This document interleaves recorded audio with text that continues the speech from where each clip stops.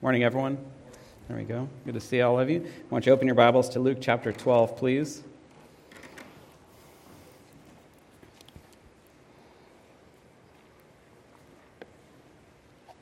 That is a surprisingly larger number of people upstairs than I was expecting. You guys are really committed to that. Why don't you go ahead and stand with me for the reading of God's Word, verses 35 through 40. We're continuing our verse-by-verse study through Luke's Gospel, and this is where we find ourselves this morning. Look with me at verse 35. Jesus says, "Stay dressed for action and keep your lamps burning, and be like men who are waiting for their master to come home from the wedding feast, so that they may open the door to him at once when he comes and knocks. Blessed are those servants whom the master finds awake when he comes. Truly I say to you, he will dress himself for service and have them recline at table, and he will come and serve them. If he comes in the second watch or in the third and finds them awake, blessed are those servants. But know this, that if the master of the house had known at what hour the thief was coming, he would not have left his house to be broken into. You also must be ready, for the Son of Man is coming at an hour you do not expect." You can be seated. And let's pray that God blesses this message. Father, we should be mindful as we recognize in these verses every day of your Son's return. And I know for myself, I don't think often enough about Christ's second coming. I don't live in light of that reality that he will return, whether in my lifetime or I'll stand before him at the day of my death. And I should be more mindful of that, Lord, and I suspect it would be the case for everyone else here. We see these wonderful verses as Jesus warned his listeners in his day, and it is as much a warning for each of us. And I pray that we would take heed to what he says here and apply these verses. We thank you that Jesus also showed us how to prepare for his return, and I ask that we could apply these verses to our hearts. Lord, give us soil that's receptive to what you want to say to us and the work you want to do. I believe we all have different things going on in our lives that can be changed by recognizing Christ is returning and living in light of that. And so help us not just to be hearers of the word, but doers who then have the changes take place in our lives that you would desire to see as a result of this message. We thank you for this time, Lord. We pray these things in Jesus' name. Amen. And amen. The title of this morning's sermon is Coming in an Hour You Do Not Expect. Coming in an hour you do not expect. I sweat pretty easily anyway, so I'm already a little sweaty. I don't want you to think I'm guilty of something or there's any unrepentant sin in my life. Just easier for me to sweat. So in this section, not only does Jesus tell us to look forward to his return, he tells us how to prepare for it. Look at verse 35.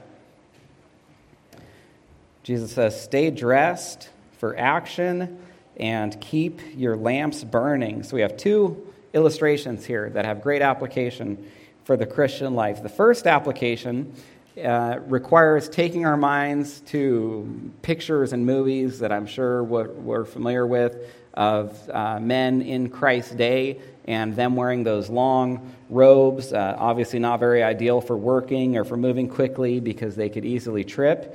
And so they had to take those robes, they had to pick them up, and then they had to tuck them into their belts so they could move quickly. And this was called girding the loins, which is how it's translated in some Bibles. Probably the closest equivalent in our language would be let's roll up our sleeves so that we can get something done, so we can act and move quickly.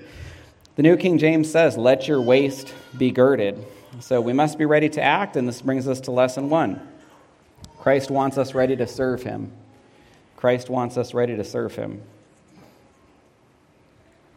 Now, this idea of girding up the loins actually looks back to Passover itself, or to be very clear with you, what Jesus is talking about here in verse 35 looks back to Passover and the Jews having to be ready at any moment. Remember how they were told to eat the Passover meal, Exodus 12:11, "In this manner you shall eat it, with your belt fastened, your sandals on your feet, and your staff in your hand, and you shall eat it in haste. It is the Lord's Passover." And so they ate in this very prepared way where they were ready at any moment. I've told you many times that the Old Testament prefigures the New Testament. There's often a physical account in the Old Testament that looks forward to spiritual reality in the New Testament, and that's the case here. What we see is a foreshadowing in Passover of what the Lord expects of us during the church age. So when they had to eat it this way, to be clear, it wasn't just about what was happening at that moment in Egypt. That's a superficial understanding of that. What the Jews were doing in eating the Passover that way had a deeper significance, which the Apostle Peter really unpacks for us. Just so you don't think this is my opinion, here's how it looked forward to the spiritual reality of us being ready. 1 Peter 1:13, Peter says, "Therefore, girding up the loins of your mind and being sober-minded, set your hope fully on the grace that will be brought to you at the revelation of Jesus Christ." So he says to gird up the loins of your mind. So he takes this analogy, or he takes this idea that people would be very familiar with, of individuals taking their robes and doing that physically, and how we should do this spiritually. He's applying it metaphorically to our thoughts. That just like they were getting ready physically, we need to get ready mentally. Just as people in biblical times would gather up their robes so they can move quickly and freely, we need to gather up our thoughts and focus on things that allow us to serve God quickly and freely. We need to eliminate those thoughts that might trip us up. And so simply put, we shouldn't be mentally or spiritually lazy. And I don't know about you, but it takes a deliberate effort to go through this life and be Christian in our thoughts. Be thinking about those things that we should think about and take captive those things we shouldn't think about. It's an intentional effort to remove those things from our minds so that we can be focused on the things that the Lord wants us focused on, and that's what Peter has in view here. Listen again to the end of this verse from Peter. He says, "At the revelation of Jesus Christ." At the revelation of Jesus Christ. And so we can tell that Peter is talking about Christ returning, just like our verses in Luke. And so Christians who looked forward, Peter is saying that Christians who looked forward to Christ's return would have an easier time obeying or doing what they were supposed to do. And the reason I stress that is we see the same thing in Luke chapter 12. Let me say this one more time. Peter was telling his readers that Christians who looked forward to Christ's return were going to have a much easier time obeying than those people who were not looking forward to Christ's return. And I mention that because you can see the same application in the verses we're looking at in Luke 12. And this brings us to lesson 2. Focusing on Christ's return provides victory over sin. Focusing on Christ's return provides victory over sin. I need to give you an elevated view of this chapter to be able to appreciate this lesson. Look back with me in Luke chapter 12 at verse 1. It says, "In the meantime, when so many thousands of the people had gathered together that they were trampling one another, Jesus began to say to his disciples first, 'Beware of the leaven of the Pharisees, which is hypocrisy.'" So first, just notice that Jesus is speaking to his disciples, and this would be the lowercase d disciples. It would essentially be anyone that was following him at this time.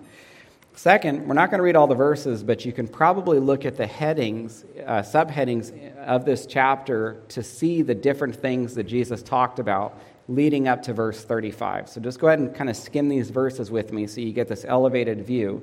In verses 1 through 12, Jesus warns about hypocrisy.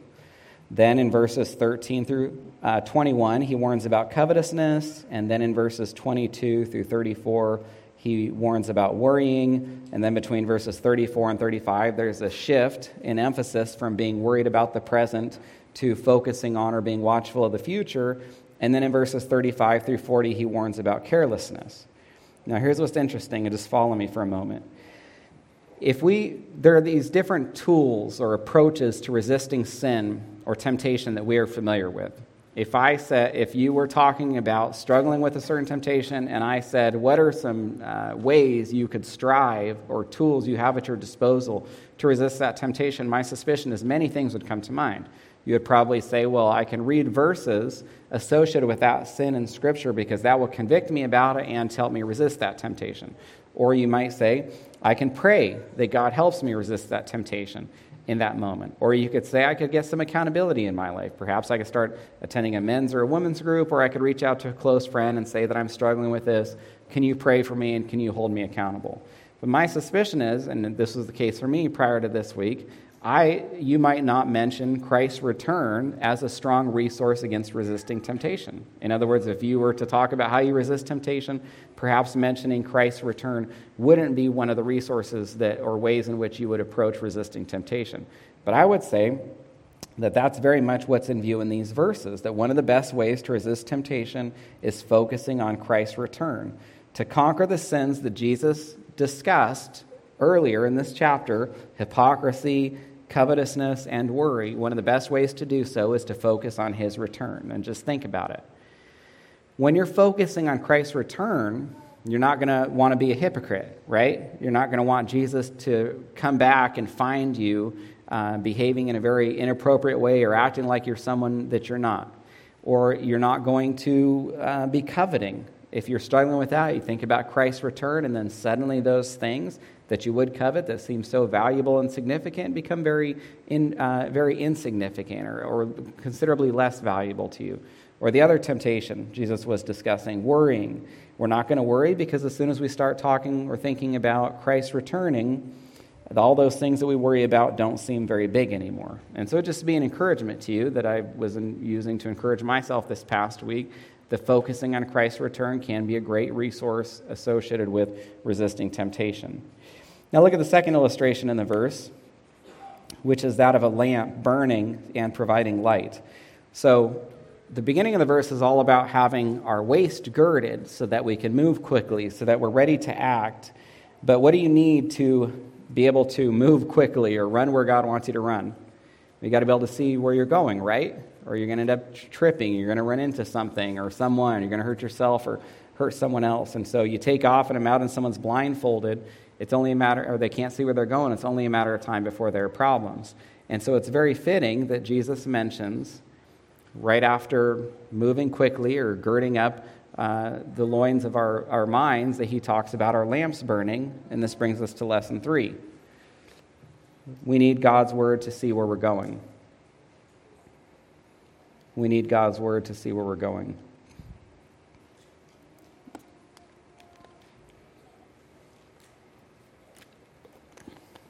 The Christian life is frequently compared to a race. It is not going to be a race that we are going to be able to run very well if we can't see where we're going, and our lamps provide us with the light that we need. Now in Scripture, what is light often compared with? With truth, with righteousness, with morality, and darkness is often referred to or associated with deception or lies or sin or unrighteousness. And we live in a dark world, and we get the light or the truth that we need to see. I don't mean to see physically, because that's what was interesting in Jesus' day. He was regularly talking to people, in particular the religious leaders, about their blindness when they could see well physically. Where you look at John 9, and you've got a very interesting account there where there's a blind man who could see much better than the religious leaders could see because he could see spiritually. So when I'm talking about being able to see, I'm not talking about being able to see physically. I'm talking about being able to see spiritually. And we get that light or that sight from God's word.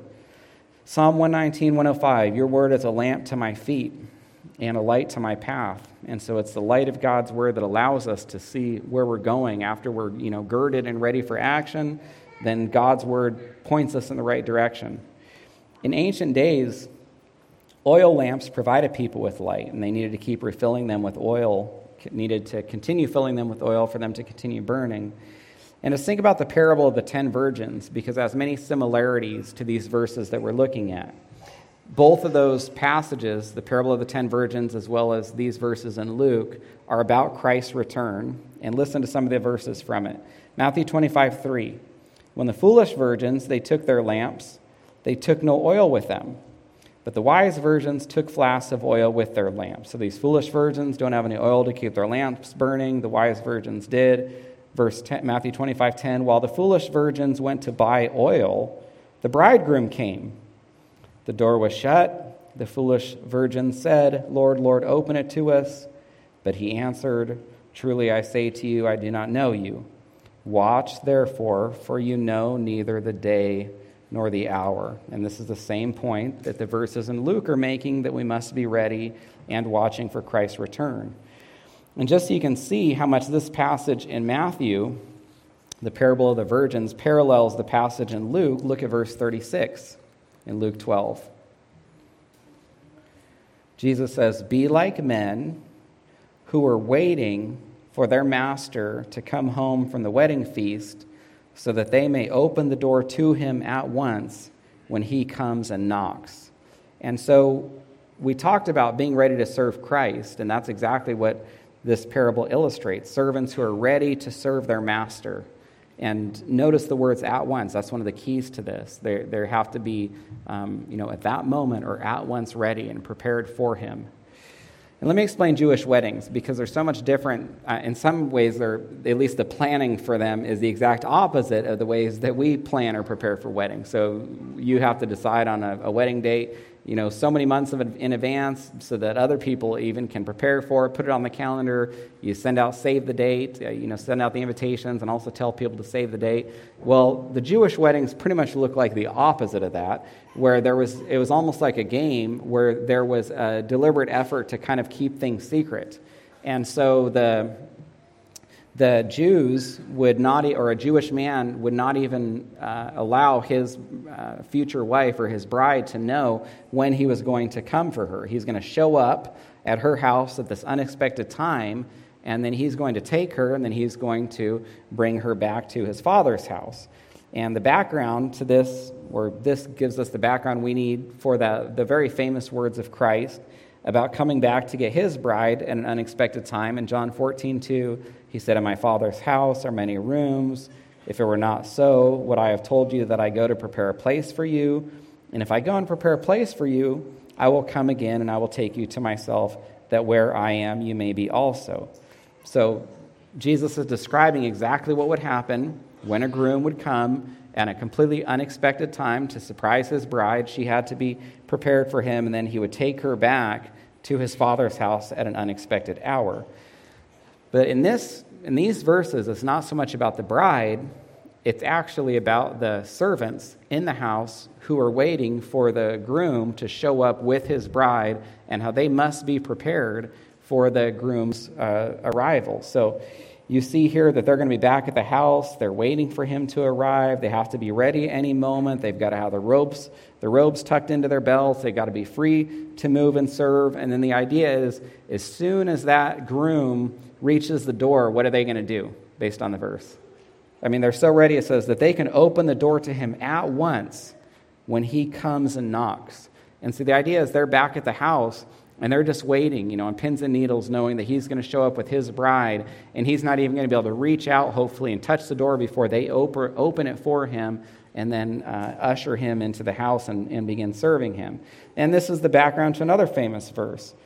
Romans 3:20, Jesus says, "Behold, I stand at the door and knock. If anyone hears my voice and opens the door, I will come into him and eat with him, and he with me." So this verse is kind of describing almost the opposite of the preparedness that Jesus wants. Here he's described as kind of sitting there knocking at the door. So not only did the servants not open the door for him when he arrived, the idea is he had to stand there and wait and sit on and knock at the door, and they still didn't even open it.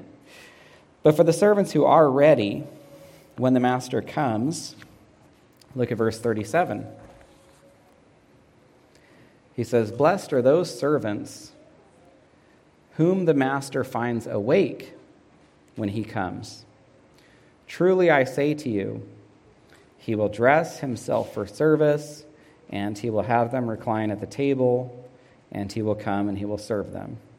If he comes in the second watch, or he comes in the third, and he finds them awake, then blessed are those servants." And the key word here, which has really been the theme through this whole passage, is the word awake. Continuing to communicate how we must be ready at all times for Christ's return.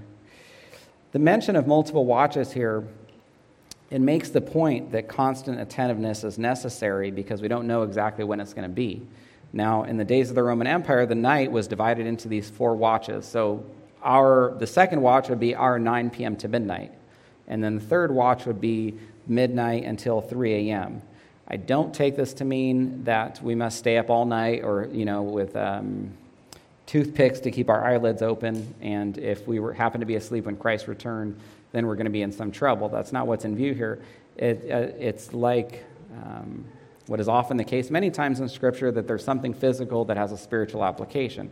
And so the idea is you can go ahead and you can sleep physically, or you can be sleeping physically when Christ comes, but you better not be sleeping spiritually when Christ returns. We need to make sure that we're alert, awake, spiritually speaking, for him.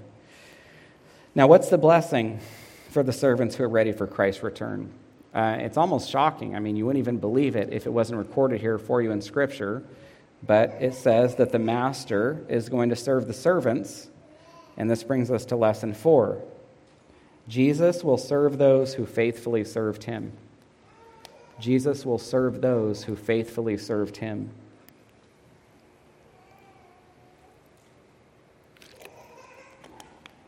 Jesus will serve those who faithfully served him.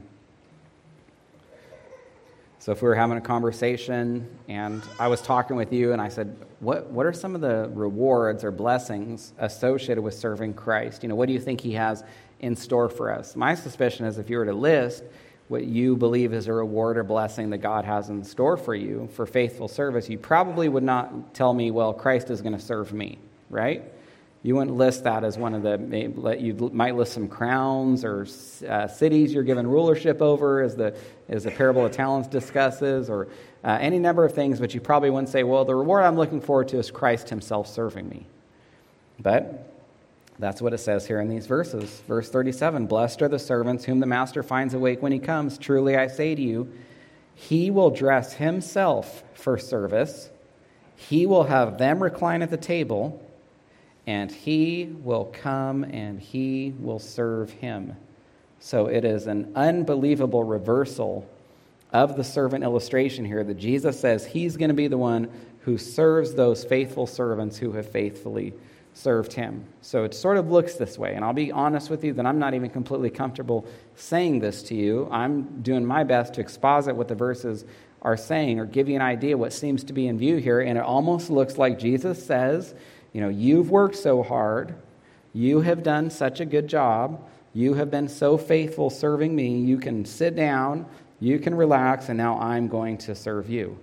And you might not be particularly comfortable with that. I'm not particularly comfortable with that. I don't like the idea. You could be saying something like, you know, well, after all we've done for Jesus, or after our faithfulness to him, or after we've served him, you know, he doesn't owe us anything. It's not like we've done so much for him that you know, we deserve him to come and serve us. It's more like after we're undeserving servants, considering all Christ has done for us already, he doesn't owe us anything else.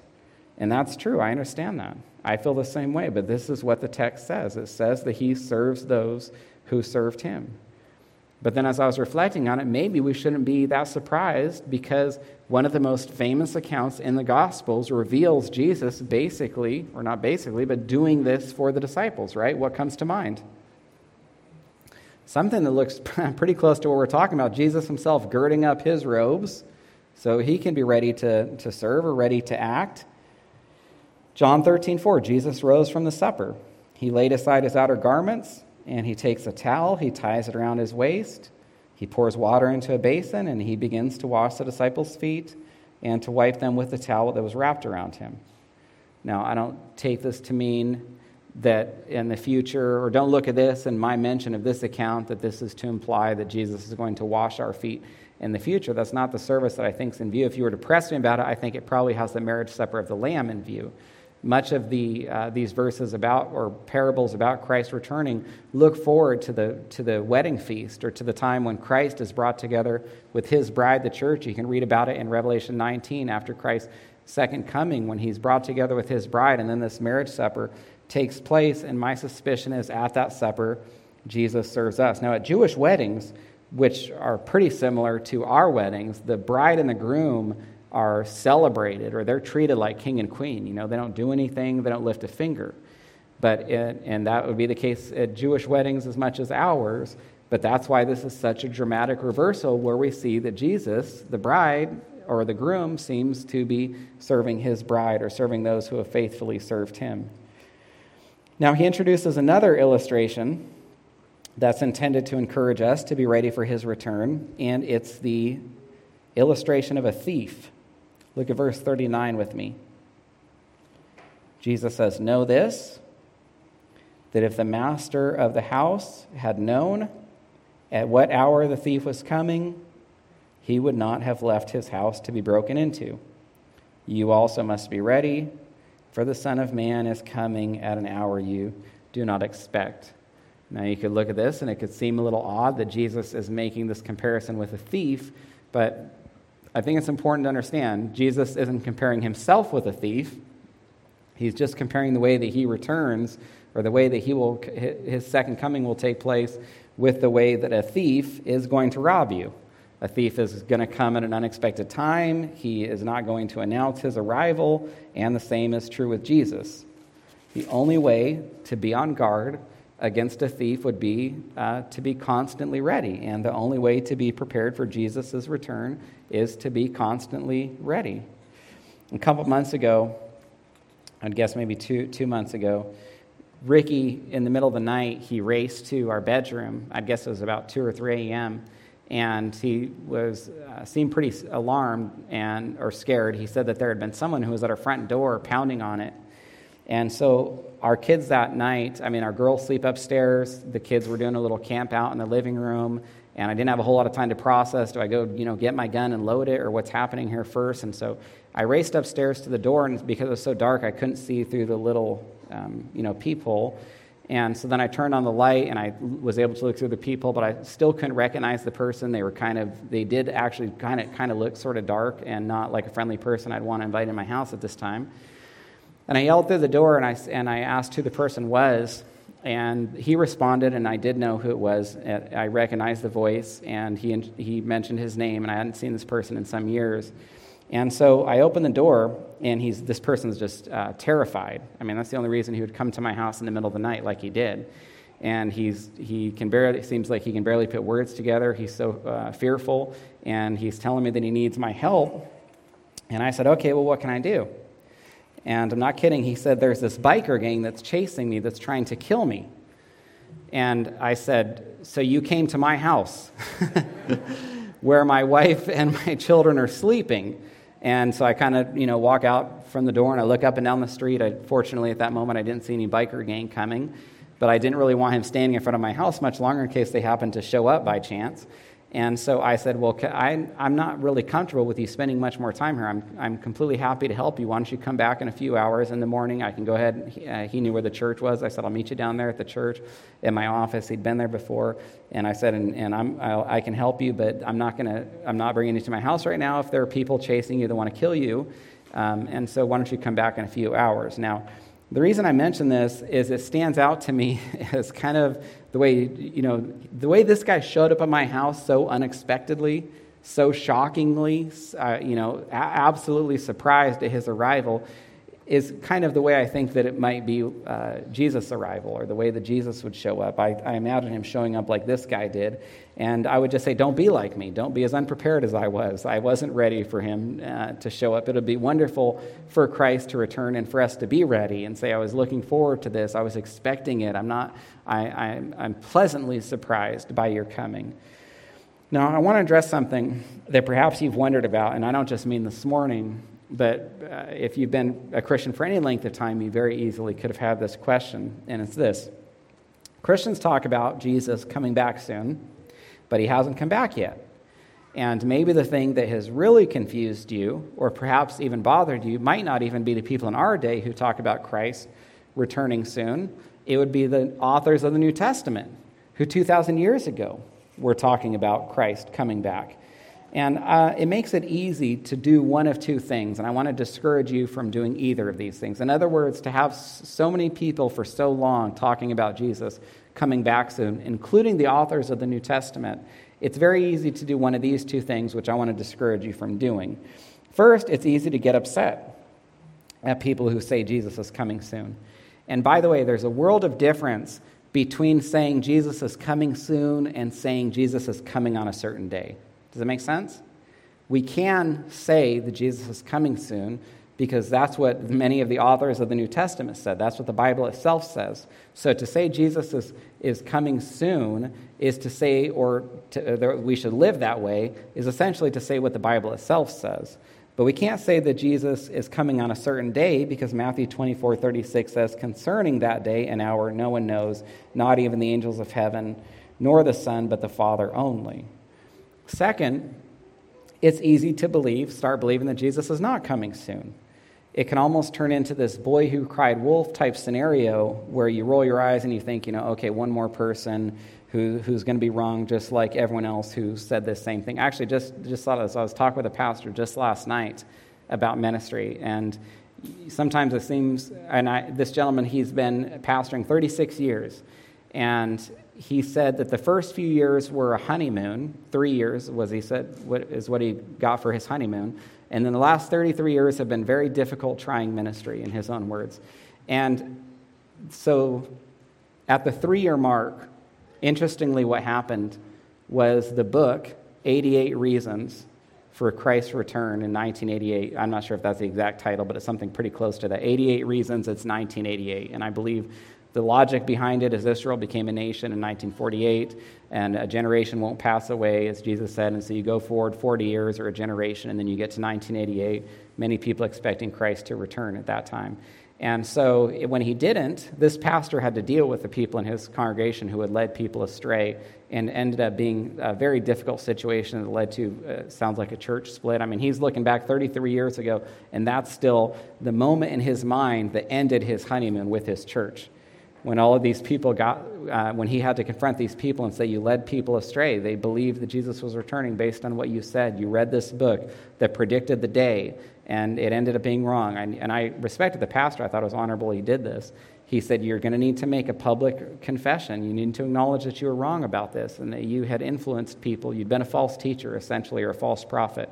It's a terrible sin. In the Old Testament, people were executed for that sin, and the people didn't do it, and then they led other people astray. But my point is, there's been this language for so much of the church age.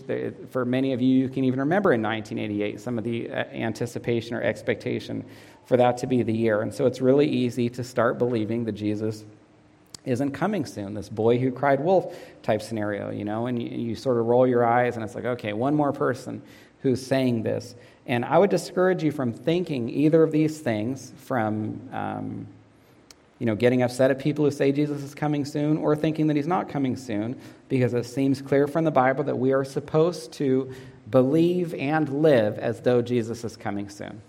I have no problem whatsoever with people who talk about Jesus coming soon, because I believe that's what the Bible encourages us to think and live like. And that's because whether Christ is or isn't coming soon, and isn't soon a relative term? I mean, even when I'm saying soon, what are we talking about here? How many years or decades or centuries? What would soon even be in light of human history? But it seems to me that Scripture wants us living as though he's coming soon, and this brings us to lesson 5. Every generation is supposed to believe they're the last. Every generation is supposed to believe they're the last.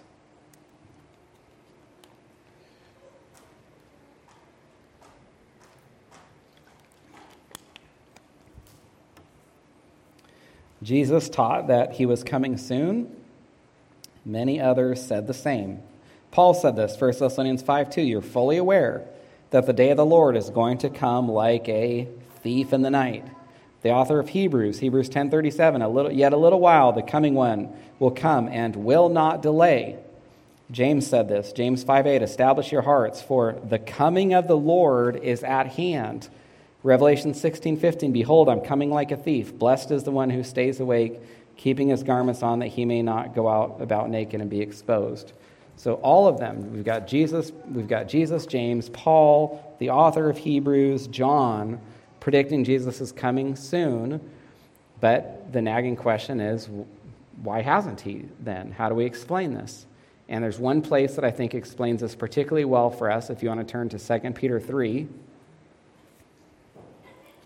we'll see how we'll see how Peter responded to people whom he calls scoffers, who weren't just asking or wanting a question answered, but were mocking or ridiculing the idea that Jesus was going to come soon. We're not going to turn any place else. So after the Pauline epistles, Hebrews, James, Peter, go ahead and turn to 2 Peter 3. to see how Peter resolves this for us. So 2 Peter 3 and verse 3, he says, knowing this, first of all, the scoffers will come in the last days with scoffing, following their own sinful desires. And this is how they're going to scoff. This is what they're going to say in verse 4. Where is the promise of his coming? For ever since the fathers fell asleep, or for a long time, all things are continuing as they were from the beginning of creation. And so they were scoffing, and what were they scoffing at? Basically what we're talking about, the idea of Christ returning, or the idea of Christ returning soon. And so we can imagine that if people were scoffing in Peter's day, only years removed from Christ's ascension, how much more would we expect people to be scoffing today when we're 2,000 years removed from Christ's ascension? But the fact that people were scoffing in Peter's day, this still doesn't help us understand this. This didn't answer the question that I asked, did it? This doesn't help us see why Christ hasn't returned yet. It just lets us know that other people have been asking that same question for 2,000 years, and some people even mocking the idea. But to see how Peter resolves this, look at verse 8. First, he says, do not overlook this one fact, beloved, that with the Lord, one day is as 1,000 years, and 1,000 years as one day. So it's been 2,000 years for us, which seems like a very long time. But when you're eternal, like God is, and you live or exist outside of time, 2,000 years is 2 days. And so that's why when we talk about Christ returning soon, I mean, soon is so relative. For God, it's only been 2 days. That's not, time passes differently for him. Look at the next reason Christ has given us more time or hasn't returned yet. Verse 9, Peter says, the Lord is not slow to fulfill his promise, as some count slowness, but he's patient toward you. He's not wishing that any should perish, but that all should reach repentance. And so he says the Lord isn't really slow to fulfill his promise. This means his promise of his return. Instead, he's simply waiting for what? He's waiting for more people to be saved. As much as I'd love to see Christ return, I'm very thankful that he didn't return before I became a Christian in my early 20s. And so the patience that was shown to me so that I could become a Christian, God is showing that same patience to other people so that they can also repent and come to faith before Christ's return. And then look at verse 10. Very similar to the verses in Luke. Compared with a thief again, he says, the day of the Lord is going to come like a thief. And the heavens will pass away with a roar, and the heavenly bodies will be burned up and dissolved, and the earth and the works that are done on it will be exposed. And so what we see here with this discussion of a thief is the doctrine of imminency. And imminency doesn't mean that Christ is returning soon. It just means that Christ can return without anything having to happen before that. So when we talk about the imminent return of Christ, we're not saying that it's going to be next week or next month or next year, but we are saying that it can happen without anything having to precede it. Now, if you've got an event and it can occur and nothing has to happen before it occurs, then in what way must you live? You must live in light of it occurring at any moment. If nothing has to precede it, then you have to live as though it could happen today, tomorrow, next week. And so because of that, God wants every generation living like they're the last. If the return of Christ is imminent, then every single person must live, or every single generation must live as though they are the last. And that's what God wants us believing. And that's what God wants us living like. And that's why every New Testament author preached this. And that's why every single faithful preacher throughout the church age has preached this same thing. And that's why faithful preachers until the day of Christ's return will continue to preach as though Christ could come back at any moment, because he could. Don't let that discourage you. Don't let that make you upset at people who say things like that, because this is exactly what God has wanted through the New Testament authors and through all the preachers throughout the church age. Now, one more verse, Revelation 1:1. The revelation of Jesus Christ, which God gave him to show to his servants the things that, listen to this, must soon take place. Now, those words, must soon take place, are very significant because they affect the way that people view the book of Revelation. Some people, they're known as preterists, say that these words mean the events of Revelation must have taken place soon after John wrote this. And so they have a very early dating. We have a late dating for the book of Revelation. We see Revelation being written in the 90s, like maybe 95 or 96 AD. But what preterists do to then interpret these events occurring in the near future is they take the dating of Revelation and they put it before 70 AD, so that when Rome destroyed Jerusalem in 70 AD, they can say that that was the fulfillment of the book of Revelation. And there are some people that see part of Revelation fulfilled then. Those are known as partial preterists. And then there are people that see all of the book of Revelation fulfilled in 70 AD, and those would be full preterists. But the Greek word for soon, it's the word tachos. It's spelled T-A-C-H-O-S. T-A-C-H. It looks like tachos.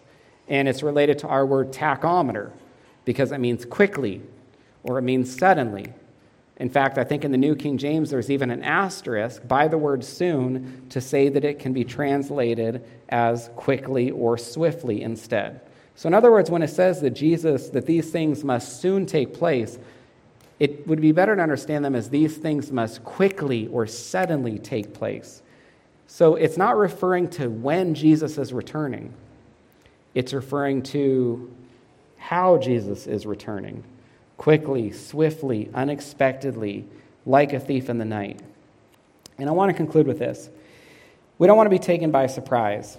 Even if Jesus isn't returning tomorrow or next week or next month or next year, or perhaps he's not even returning in our lifetimes, we should be living like he is. Not just because that's what the Bible commands, but because regardless of when he is returning, what still remains the same for us? We will meet him. We will stand before him. It could be when he returns during our lifetimes, or it could be the day of our deaths. But we will meet him, and we want to be ready. And living like we can meet him at any moment is really the only way for us to be ready. And that should impact our lives. It should impact our decisions, our thoughts. It should really impact everything that we do. Now, if you have any questions or if I can pray for you in any way, I'll be up front after service, and I'd consider it a privilege to speak with you. Father, we thank you for these verses throughout Scripture that encourage us to look forward to Christ's return, to anticipate it, and maybe most importantly, live in light of that reality. It would do nothing for us to look forward to it without that affecting the decisions and actions that we take. And so I pray, Lord, that we would apply these verses and that we would think about Christ's return and that it would affect the way that we live, that it would affect our decisions, and that we would be ready when he returns. We want to be alert. Spiritually speaking, we do want to be awake, Lord. And so help us to see any ways in which that wouldn't be the case for us. We thank you that we can look forward to Christ returning, that things will not continue on as they always have, but that you are bringing things to a wonderful end, a wonderful conclusion, at least for the righteous. We praise you for that, Lord, and we ask all these things in Jesus' name. Amen.